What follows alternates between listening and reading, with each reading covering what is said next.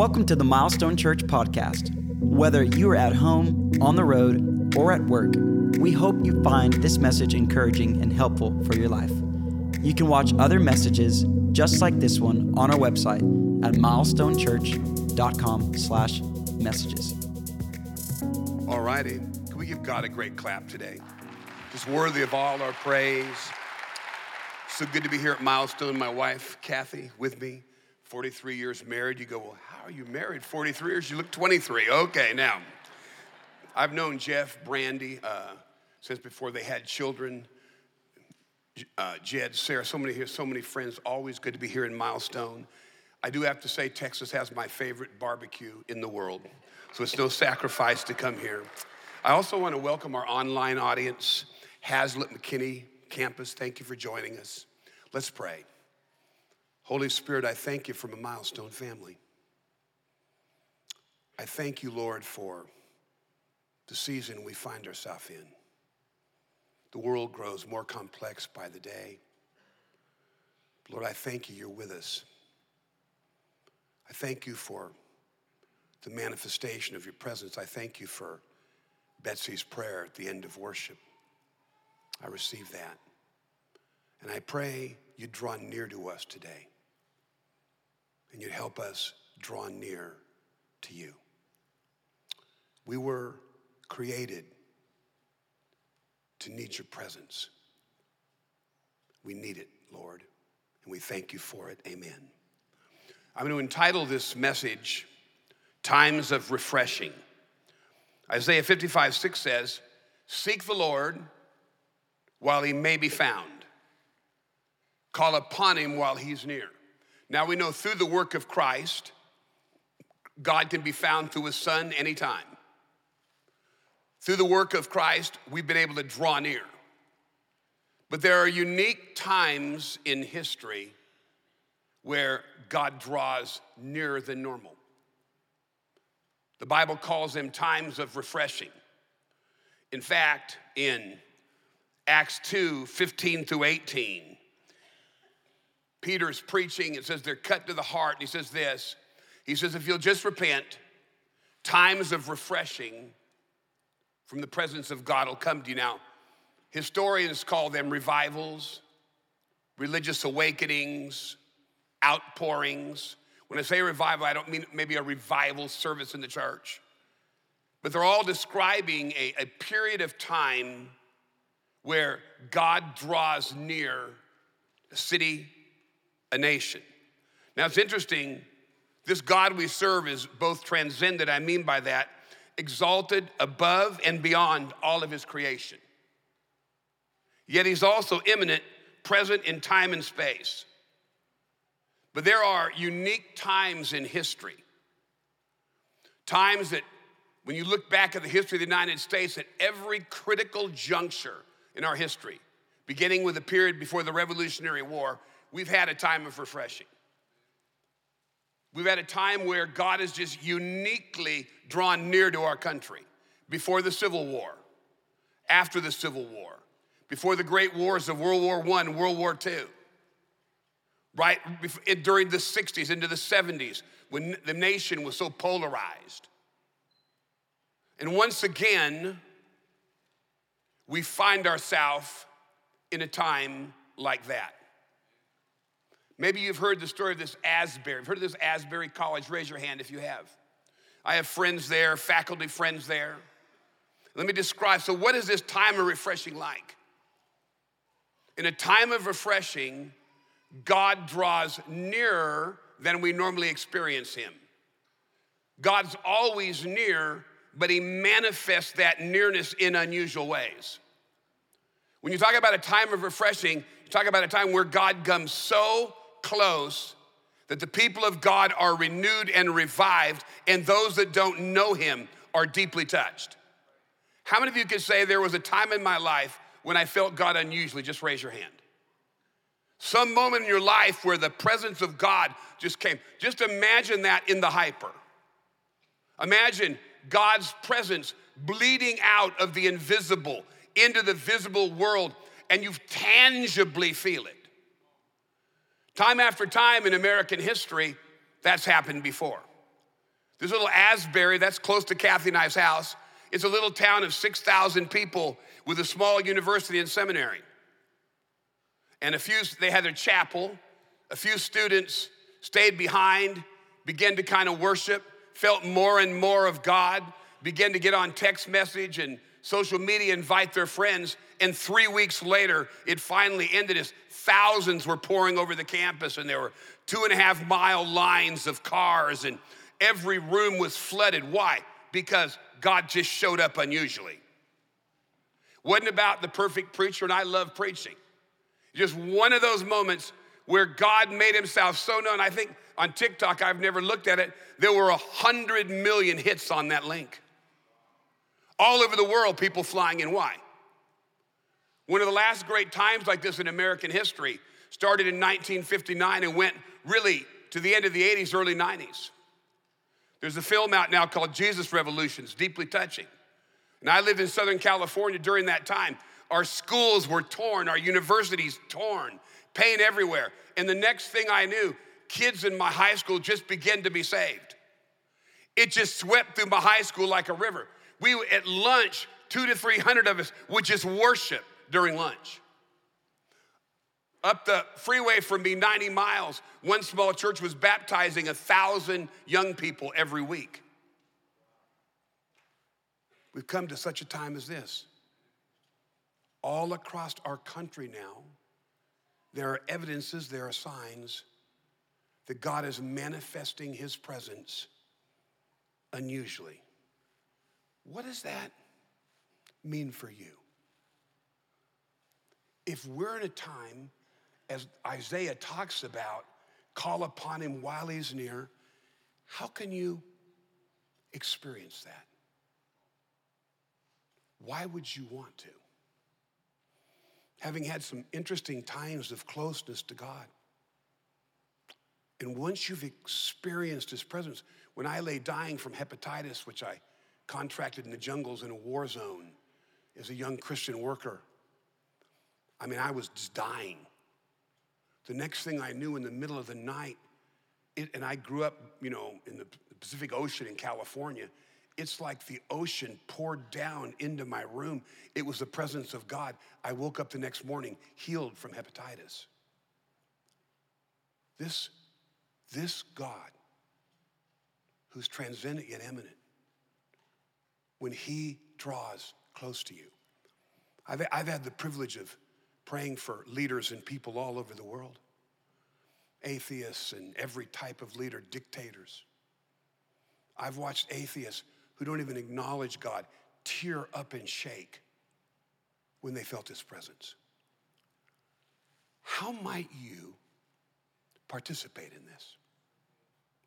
How many of you feel like, I'd like more of God? Raise your hand. Okay. Let me talk to you very practically about how to do that. Beloved, may I tell you, I've been married over 43 years. My wife's my best friend. We're still in love. I'm blessed with great siblings, kids, deep friendships, lifetime friendships with great men of God. But may I tell you, there's nothing like being touched by God. It's why Cain said when he murdered his brother, he said, "You've cast me out of your presence. It's more than I can bear." I want to help you practically experience more of God. America's had more of these seasons than any other nation over the last 150 to 200 years. But they're rare. And as God draws closer and closer to us, and you feel more and more of his presence in worship, how do you respond to that? Let me just ask you a few questions. First of all, are you a committed member of a local church? Well, why would that be important? Acts 2, 1 through 4, when we find this kind of original time of refreshing, they were all in one place. If you were, they were having church, they were in a prayer meeting, and all of a sudden a giant wind blew in. There were tongues of fire on their head. The rest is history. They fell in love with lost people like never before, and the world was changed. But you understand that when God comes, he typically comes first in a place where he's worshiped and loved, where he's reverenced. And one of the reasons it's so important to be a committed part of a local church is that typically where God lands is places like local churches. Christian colleges, of course, now he's spreading out around colleges and universities across the country. It says in Acts 2:42, speaking of this group of people, they devoted themselves to the apostles' teaching and the fellowship, to the breaking of bread and the prayer. May I tell you, this is an hour to commit yourself to every opportunity you have in this church. Whether it's meeting God and serving, whether it's small group, whether it's some of the classes, the steps into the church, whether it's these services, just don't miss a moment. In moments like these, to make yourself available corporately and individually to God becomes critical. You say, well, why is it so important? Because moments like these in history are rare. About every 50 years in America, something like this happens, and you'll watch it grow. Also, the church is critical, according to Ephesians 4:11 and 12, because it gives people like, Pastor Jeff and many of the other great pastors here. Why? To equip you. We're not here just to help you worship. We're here to equip you to go home and worship, to go home and experience him. Next question. Are you committed to creating an atmosphere both corporately and personally which is conducive to the realities of this season? What do I mean? When you look at the Old Testament, there are things called theophanies. That's a big theological word that means God just manifests himself. He just reveals himself. And many times in the Bible, it's interesting, God reveals himself in thunderstorms. As Texans, how many of you know thunderstorms are real? Now, when you begin to say, why a thunderstorm? Because there's thunder, because there's lightning, and because there's rain. And when God comes, his voice is amplified, the darkness is pierced by light, and typically there is a deluge. He rains on something. Now, when you begin to study thunderstorms, and as I've prayed over this and pondered this, I talked to a brilliant meteorologist, National Weather Service, now a professor in university. He said, Jim, let me tell you about thunderstorms. There's a reason they're typically only in the South. He said, anyone that's not a meteorologist watches the clouds, but meteorologists know it's not much to do with clouds. It's all to do with the conditions on the ground. And what is on the ground determines what happens in that cloud. Is those cumulus clouds begin to stack up into a pillar. That's nice, pillar of the cloud. What determines it, Jim, is the temperature of the ground and the moisture. And he says, as a Christian, let me tell you this. It is the heat of worship. It is the heat of prayer. It is the heat of love for God. It is the passion for God that touches God's presence in such a way that it rains down in a city. Now, practically, what does that mean? If you wanted more of God, what would you do? How would you act? Both corporately and individually. Let me ask some questions about that. When are you a worshiper? Why is that important? John 4:23 says, Jesus is speaking, there's an hour coming where true worshipers will worship my dad in spirit and truth. For the Father is seeking such people to worship him. So God, he's looking for something. It's not about ethnicity. It's not about gender. It's not about demography. God says, I'm looking to find men and women who are worshipers. What's that mean? Well, worship is synonymous in John 4 with when he told the woman at the well, drink of me. He said, I'm looking for people who want more of me. I'm looking for people who make time for me. I'm looking for people who make space for me. I'll be proud. I'm looking for people who worship me, not just musically, but they just offer their life to me.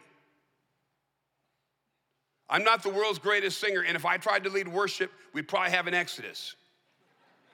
But the fact of it is, God loves a joyful noise. And as much as I love worshiping with you, I worship every day. every day I sing choruses. Every day I sing old hymns. Why? That's what he's looking for. And he's worthy of it. Now let's go a little deeper.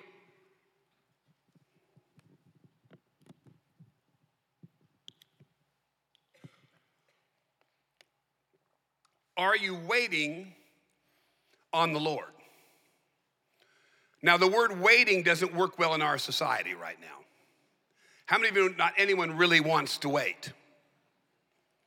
The Bible says this, have you not known, have you not heard, the Lord is the everlasting God, the creator of the ends of the earth.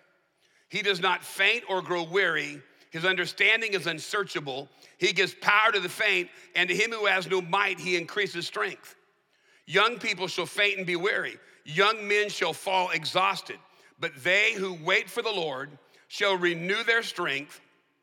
They shall mount up with wings like the eagle. They'll run and not be weary, walk and not faint. What does that mean? This thing called waiting on the Lord renews you. That means there's something you can practice that will renew you from the inside out. Do not reduce your life to body and soul. Don't reduce your life to, this is my physiological makeup, and I've got a brain and I've got emotions. Because you don't just have a body and a soul, you have a spirit. It's that part of you made alive in Christ and connected to God and connected to the Trinity. And it's through that spirit that the joy of God, the peace of God, the power of God, Paul says, I feel like my body's falling apart, but my spirit is being renewed every day. How do you do that? What's this waiting deal? Like, what's it mean? It's obviously important because if you wait, something is renewed in you. If you'll just learn to wait. And I don't mean just another great message from your preaching team here. I mean on Monday, Tuesday, Wednesday, Thursday, Friday, you can position yourself where you're being renewed every day. Your hope, your strength. When the doctors told me, how many of you know the only thing worse than your doctor telling you you're done is your Christian doctor telling you you're done?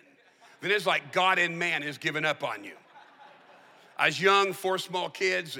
I'd shattered my health in the jungles, and God had touched me. And now I was sick again, autoimmune before they knew what it was. And my Christian doctor goes, don't know what to do for you. Said, just quit work for 2 years. That doesn't work with 4 small children. And I went away and realized there's just no medical answers for this. I was getting rheumatoid arthritis at 30-something. And I had some messed up knees already from parachute jumping in the military. I didn't know what to do. I was in so much pain I couldn't sleep at night. But I began to realize that if I would just wait on the Lord, there is a healer. There is a God that's what's impossible with man is possible with God. And I would just quiet my soul and begin to wait and begin to worship. And literally as the numbness would move down my body, the very life of God would move up and drive it away. Now let's be practical for a moment. Why don't more of us wait? Because when we've tried, we don't get much from it. Well, Pastor Jim, I've tried that waiting thing. I kind of closed my eyes and, I've closed my eyes when I read the Bible, then woke up about 15 minutes later. It's just not working for me. Okay, let me help you. Let me ask you another question. Are you in a dialogue or a monologue with God? We've just been practical. Is your relationship one with God where you do all the talking and that's gotten less and less because you never hear back?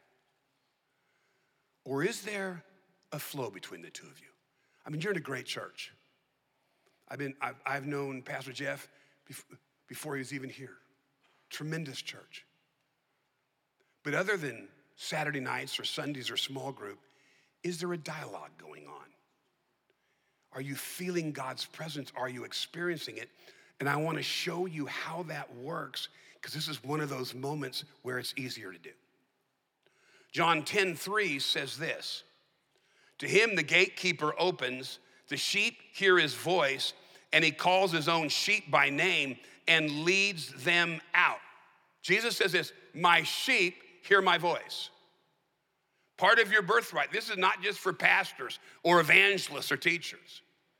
If you're a sheep, that means by that, born again, blood washed, submitted to Christ, you can hear his voice. He will communicate with you. And this is critical. As much as I love to spend time with my wife, or a dear friend, or my 92-year-old mom, or my beloved sister, there's nothing in this world like a dialogue with your Heavenly Father through his written word primarily and by his Spirit. How's that work? Jesus goes on to say in John 10, my sheep hear my voice, but they'll run from a stranger. May I tell you, many Christians run from the will of God, not because they're rebellious, but because God's a stranger to them. They don't really know him. Don't really know his word. Now, if you were going to have a dialogue with God, have you ever wondered why when Becky's leading us in worship, it gets quiet sometimes? Why? What are we waiting for? Well, we're waiting for God to touch you. We're waiting for you to feel his presence. It's why we wait here. It's why we get quiet here. So if God was going to have a dialogue with you, how might it work?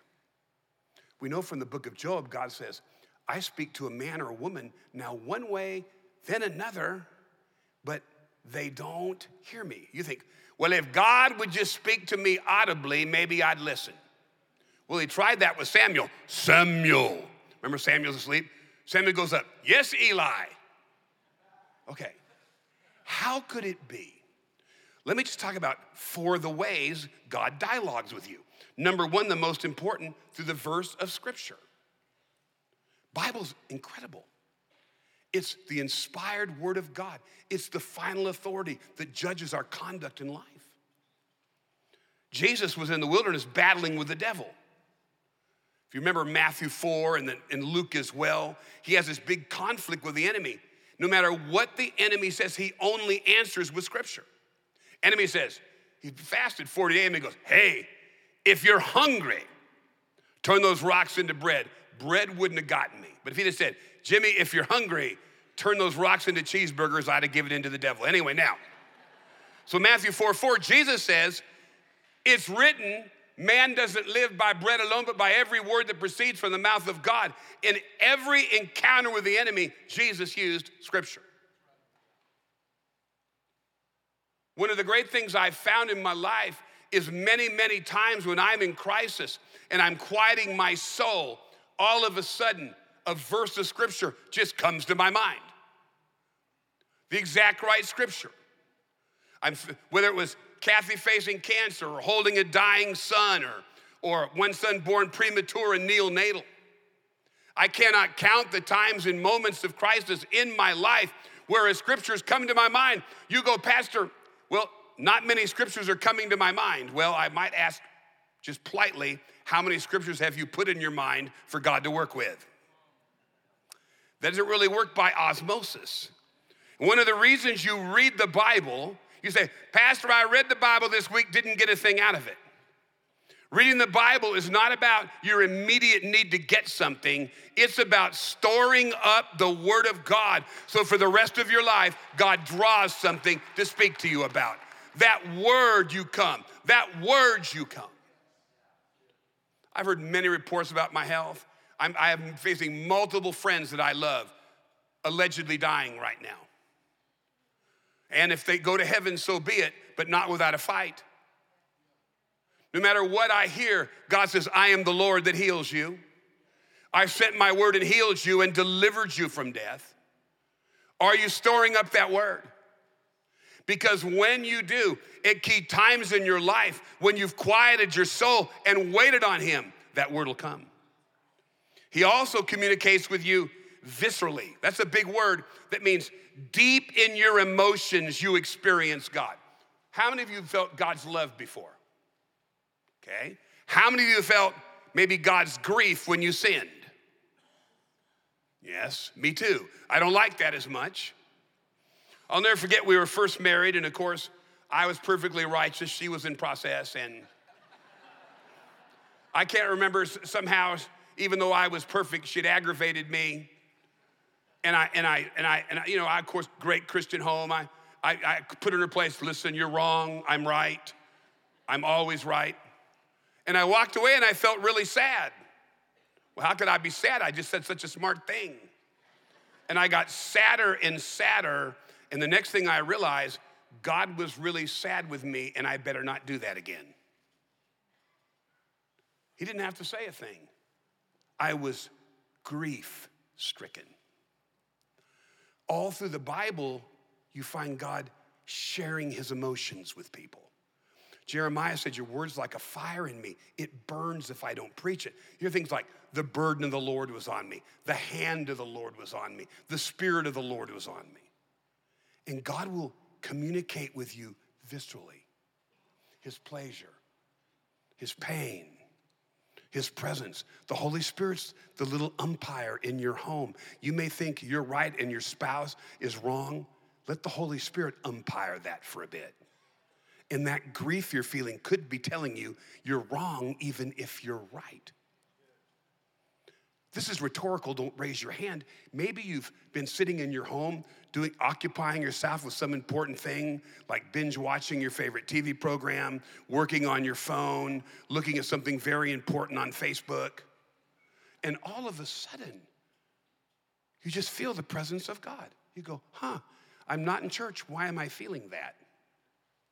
Could be, even though you've chosen to turn him off, he's vibrating you. He may want your attention. Lots of you have felt God's Spirit at unexpected times, and when you do, may I encourage you to say, what do you need? What do you want?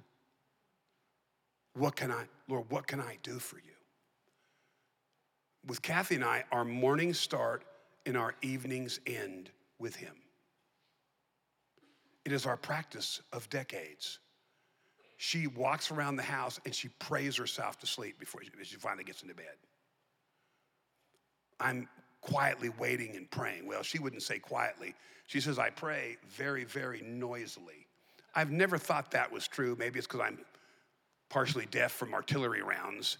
But you know, the fact of it is, when I got my new Apple Watch, I was praying and singing in my melodious voice, and a big ear appeared on my Apple Watch and said, you're damaging your hearing. Anyway, I admitted after 40 years she was right. Now, so the Holy Spirit just comes. He'll also come vocally. You say, oh, that's wild.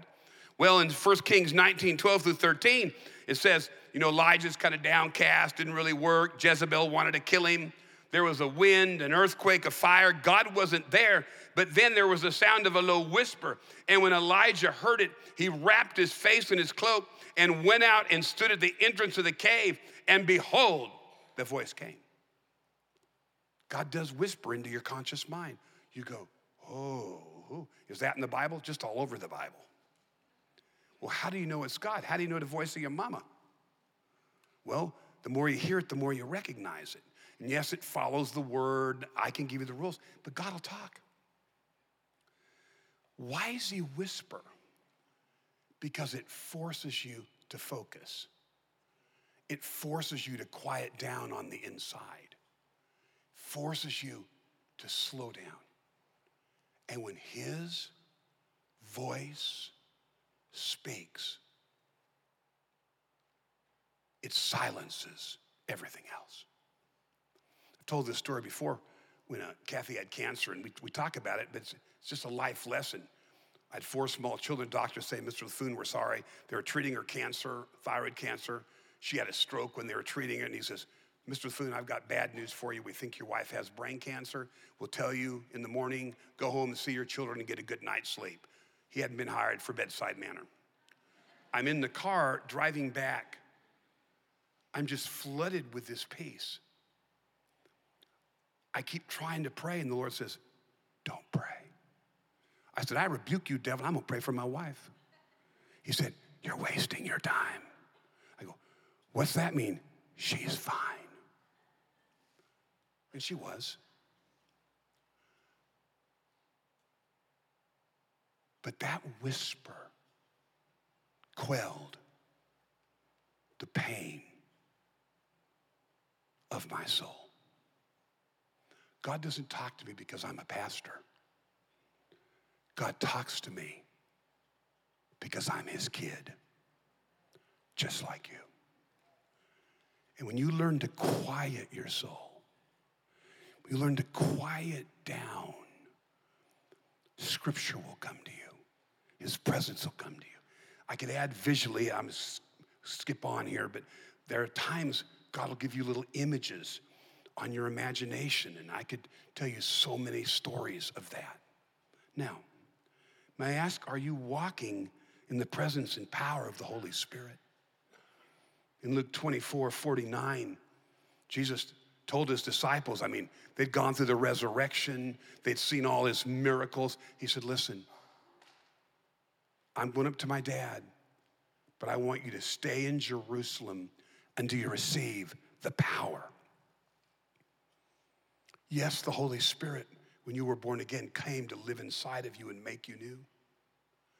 But he'll also bathe you in his power, empower you to be a witness, empower you, giving you the gifts of the Spirit. It's why in Acts 19:2-6, when Paul saw this small group of disciples in Ephesus, he said, did you receive the fullness of the Holy Spirit when you were baptized? They go, we've not even heard about him. He laid hands on them, and the Spirit empowered them. Jesus said this, and the disciples couldn't comprehend it. I would have wondered myself. He said this, it's better that you don't have me physically anymore. Because when I go, the Holy Spirit's gonna come and lead you and live in you and guide you and empower you. But let me tell you two things about this Holy Spirit. You don't want to grieve him. You don't want to quench him. It's so important in times like these. Let me talk about that before we close. Have you ever wondered why the Lord chose a dove as the symbol of the third person of the Trinity?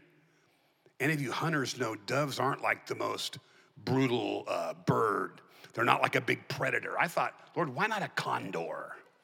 Maybe an eagle or just like some big, powerful bird of prey. Why a dove? Kathy loves her bird feeders, and we got lots of birds. And doves are bigger than most of the birds, but they're scared of all the other birds. Squirrels chase them away.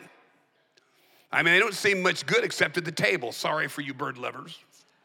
And I thought to myself, Lord, why doves? So I'm trying to show my people how tender and gentle I am. That's why the Bible says, don't grieve him. What grieves him? Your sin, especially when you don't repent. It's why typically in moments like this, when the Holy Spirit comes on people, they're crying, and all of a sudden things they never saw as wrong, they're seeing as wrong. When my wife and I were dating many, many decades ago, the Lord said there's going to be 2 or 3 rules that run your home. One is you'll never go to bed mad. That wasn't always easy. We had many, many long nights together of intense fellowship. But we began to realize, why would we? Because if you go to bed angry and bitterness and resentment come, it grieves the Holy Spirit. We wanted to have a home where God was happy to be there and our children could be raised in that presence. Don't grieve him. Don't quench him. That's a pretty powerful word out of 1 Thessalonians. Don't quench the Spirit. Don't despise prophecies. Quench means to put something out. You say, Jim, how could I quench the Spirit? By ignoring him when he wants your time. By when you feel that nudge, come spend time with me. Come spend time with me. And you resist. The last thing I'll say, then I'll summarize this, is I talk about as much as you're in an extraordinary habitat here and God's presence is there, you got to make this a habit at home. Because if you don't, your reflex in crisis and pain won't be to go up to God, it'll be go down in discouragement. Can you bring this home?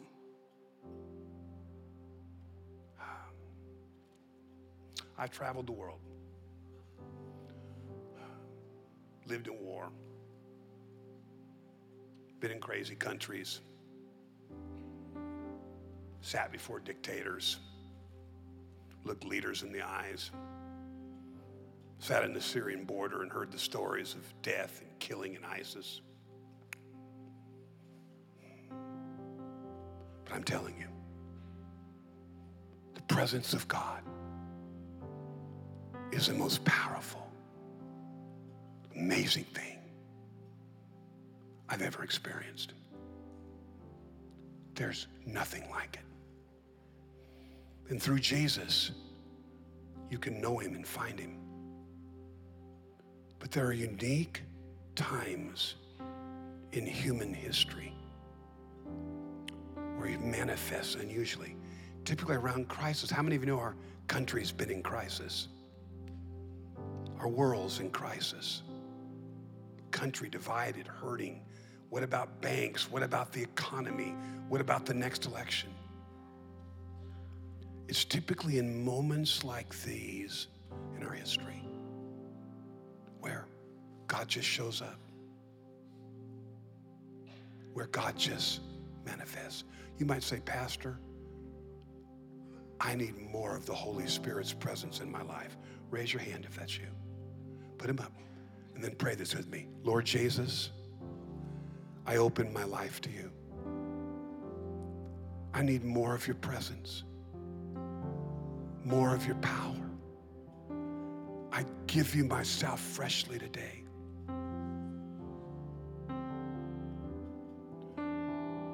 I want you to quiet your soul a moment. I'm going to pray. Lord, this is my Milestone family. Been here from the very beginning. What an honor it's been to watch this church grow and develop. But now I pray over every aspect of this church and the lives of the people who call it home, an increased sense of your presence, an increased dynamic of your power. Draw us nearer. Help us find you. Invade our neighborhoods. Pervade our schools and campuses and where we work. Let's pray this all together now. Holy Spirit, we invite you to come upon us in a fresh way. Empower us to do your work. Thank you so much. Thanks for listening to this week's message. If there's anything we can do to help you in your walk with Jesus, please don't hesitate to reach out through our website at milestonechurch.com. And if you found this podcast helpful, leave a review on the podcast app or your favorite podcast platform. We hope you have a great week.